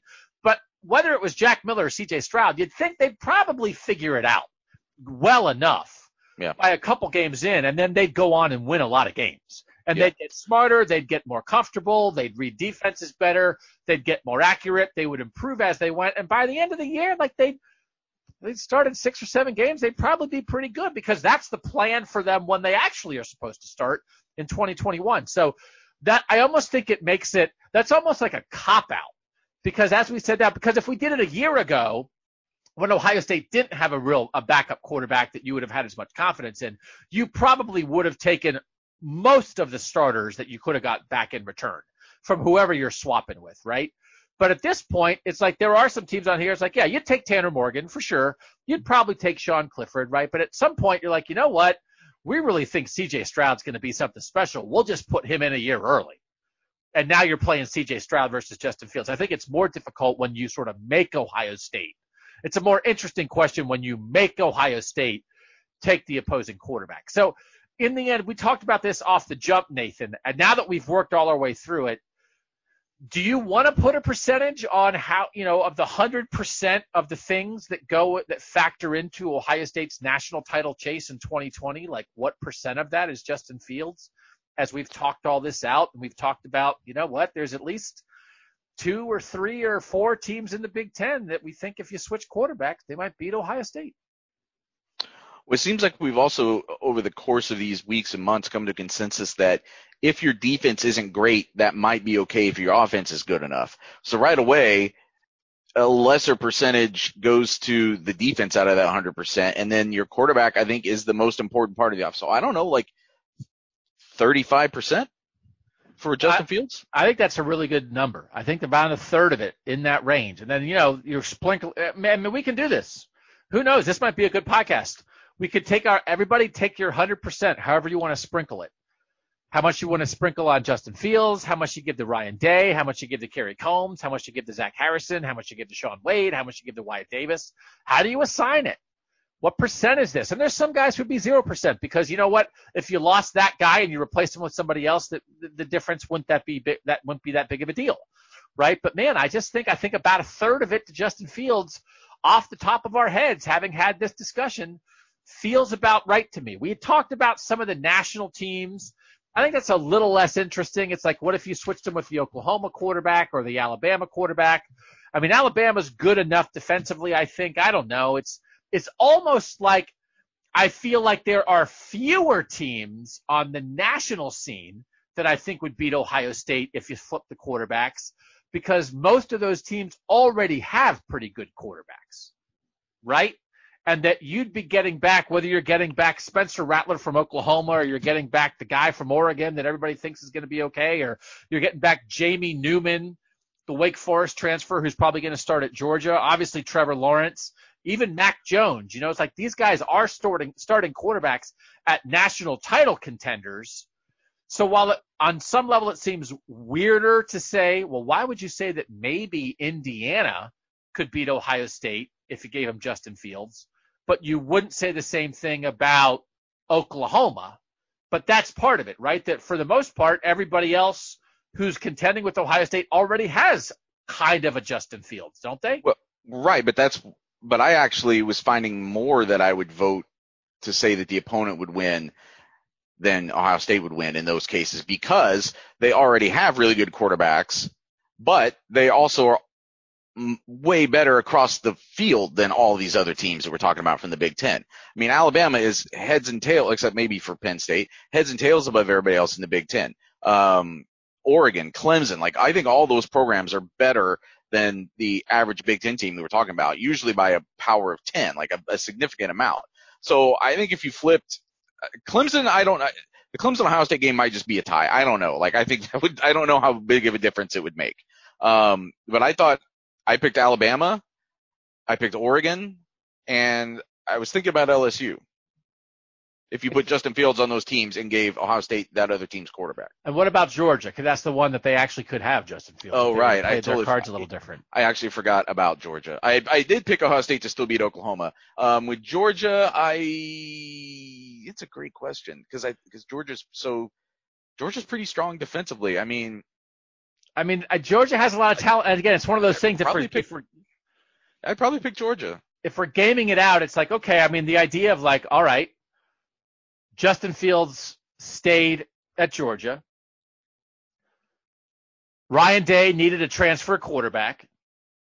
He persuaded Jalen Hurts to come to Ohio State, beat out Lincoln Riley for that. Jalen Hurts was only here for a year. They still didn't have a veteran guy they believed in, so now Ryan Day went and got Jamie Newman from Wake Forest.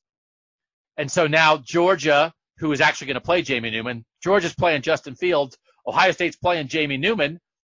There's an alternate universe where that's possible. Yeah.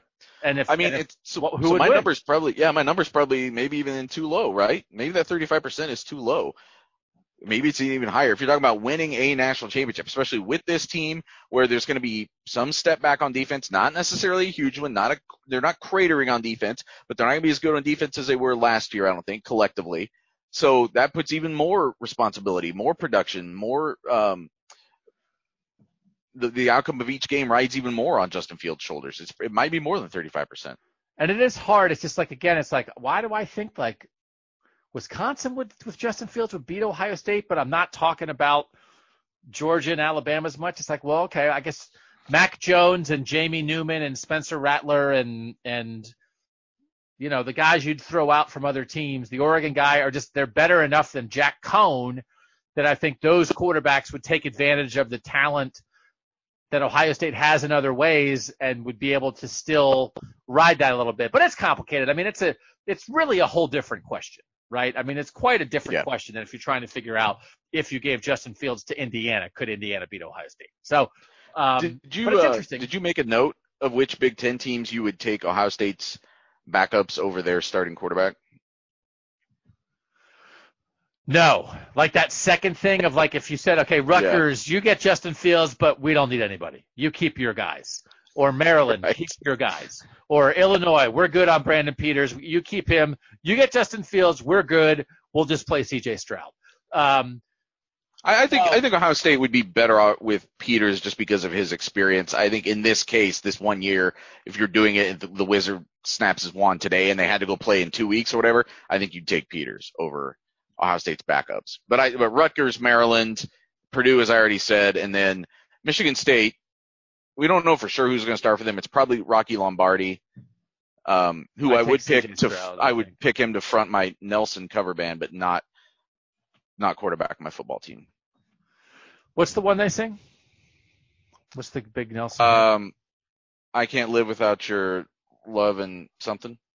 I can't live without your love and affection. Yep, yeah, that one. I can't make another night on my own.